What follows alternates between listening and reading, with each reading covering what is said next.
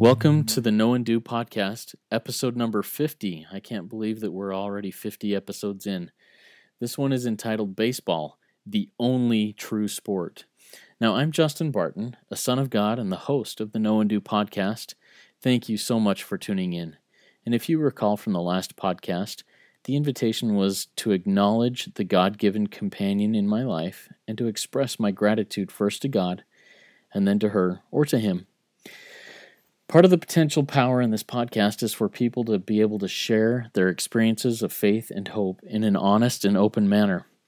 If you had an experience recently that relates to the purpose of a companion and you're willing to share, please email your experience to knowanddopodcast@gmail.com. Now, for today's lesson, experience, and invitation that will be centered around baseball and life. Now, today's reflection has more to do about my experiences and life lessons learned on a baseball field. Most who know me well know that I love baseball and that I regularly call it the only true sport, although I also believe that ice hockey falls under that moniker. Earlier this summer, my wife and I were blessed to be able to attend the local minor league baseball team's game. It was a good game that kept me immersed for the entire game, and the home team won on a walk-off hit in the bottom of the ninth, and it doesn't get much better than that. During the game, my mind went back to the countless days on the baseball field that I spent as a youth, whether as a player or as an adult, as a coach, and in the stands or on the couch as a fan. I reflected on the lessons I had learned and taught to many young players, and even non-players. My favorite life lesson that baseball teaches has taught me is the following. When a baseball team is on defense, playing in the field, every single position player has a responsibility on every single pitch, every single ball put into play, and every single throw that happens. Some of those responsibilities are absolutely vital to the outcome of the play. Catch the ball, throw the ball to the right person, and for that person to be in position to record the out. So if the second baseman and first baseman are good players, many times this play seems very routine and even boring. But a simple ground ball to second base, if seen only in this light, is incomplete. Completely incomplete. Let me share a little of what I mean. There are no outs and no runners on base. The pitch is thrown, and the batter hits a bouncing ground ball into the hole between second base and first base. Now we can either see the play as related above, very simple and very boring, or we can step back and see what happens, or what should happen on the rest of the field. When the ball is hit, the second baseman and the first baseman immediately react toward the ball.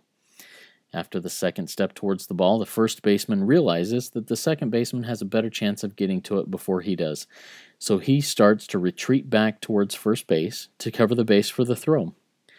During this time, the pitcher on the ground ball to the right side immediately starts sprinting towards first base to cover it in case the first baseman needs to make the play on the ball. These three elements are usually the only elements that the casual observer sees, even if they are paying pretty close attention. But here is what else is happening. The shortstop is moving towards second base to cover second in the event of an overthrown ball to first base, or in case the ball gets through the infield. The right fielder is charging towards the ground ball, just in case it gets between first and second baseman.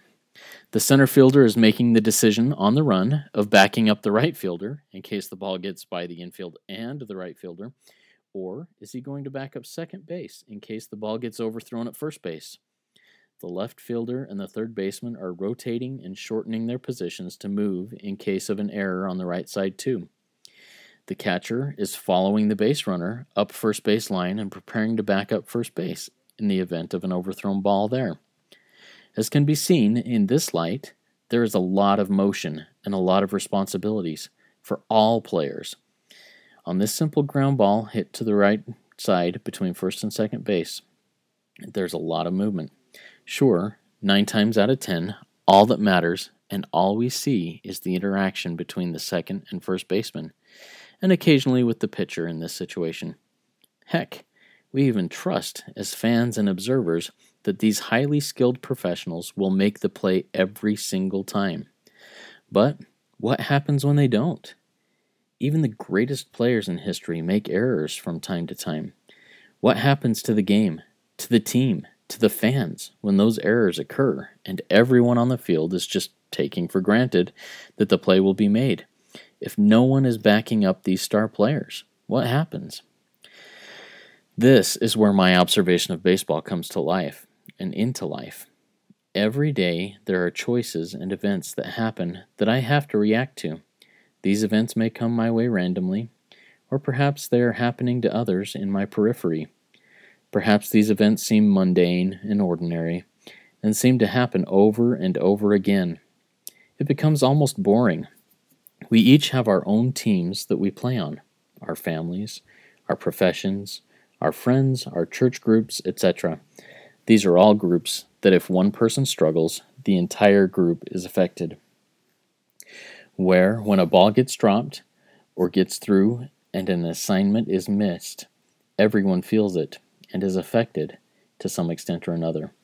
What would happen, however, if all players, family members, co-workers, church members, etc. were moving and filling their own positions and backing each other up on every single play? I have learned that when we're all working together toward a common goal, that even when the superstar player on that given team has an off day and drops a ball, or just stands and watches the ball go by, that the rest of the team rallies around and makes the play so that the error committed does not turn into a game-ending mistake. In 1 Corinthians chapter 12, Paul gives an amazing description of a team.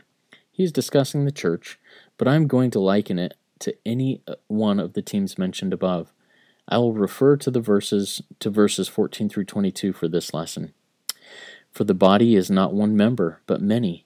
If the foot shall say, because I am not the hand, I am not of the body, is it therefore not of the body? And if the ear shall say, because I am not the eye, I am not of the body, is it therefore not of the body? If the whole body were an eye, where were the hearing? If the whole were hearing, where were the smelling? And now hath God set the members every one of them in the body, as it hath pleased him. And if they were all one member, where were the body? But now are there many members, yet but one body. And the eye cannot say unto the hand, I have no need of thee, nor again the head to the feet, I have no need of you. Nay, much more those members of the body, which seem to be more feeble, are necessary. And in the end, whether I am the star second baseman or the guy in left field that just slowly comes in towards the infield on the example mentioned, I am a necessary part of the team, of the body. And who knows? The next play in life could be a ball hit right at me. Can I trust that the center fielder will back me up? Or can the shortstop trust that I will back him up on a play to him? We are all important to the game of life. I have responsibilities, great and small, that if I don't execute, the whole team suffers. But when I make an error or have an off day, I hope that my teammates will pick me up and have my back, and I will continue to strive to pick others up and have their backs on times where they are not at their best. We need each other. I need others, and others need me. That is the game of baseball, and that is life. God has put me where I am for a reason. God set members, every one of them in the body, as it hath pleased him. That reason is to learn to execute my position, to back up others, and to learn to deal with my own failures from time to time. No matter how strong or weak I am necessary. Much more those members of the body which seem to be more feeble are necessary. Today's invitation is to ask God where he needs me today, then to act in that position and do my responsibility, whether that is a primary role or in the role of backing someone else up, even if my actions are completely invisible. The premise of Know and Do is to share my personal experiences of faith and hope and tie those to either a verse of Scripture from one of many sources that people all over the world consider as inspired and holy, or to a quote from godly and inspired men and women from throughout history. From these experiences and sources, I will then issue an invitation to myself, and in turn to the audience, to do what is now known. I do not pretend to be an expert on doctrine or on any of the subject matters that will be shared. I only claim to be one of God's children, walking through life the best way I can figure, striving to do God's will for me, and sharing what I experience.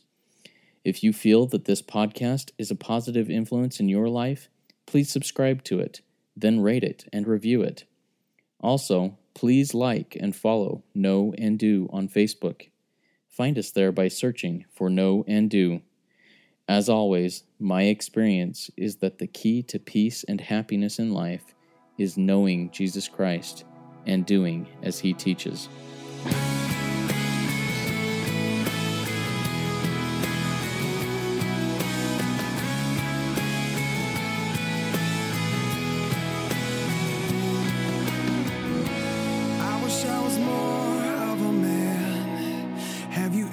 Felt that way, and if I had to tell you the truth, I'm afraid I'd have to say that after all I've done and failed to do, I feel like less than I was meant to be.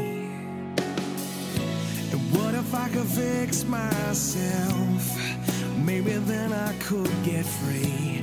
I could try to be somebody else who's much better off than me. But I need to remember this, that it's when I'm at my weakest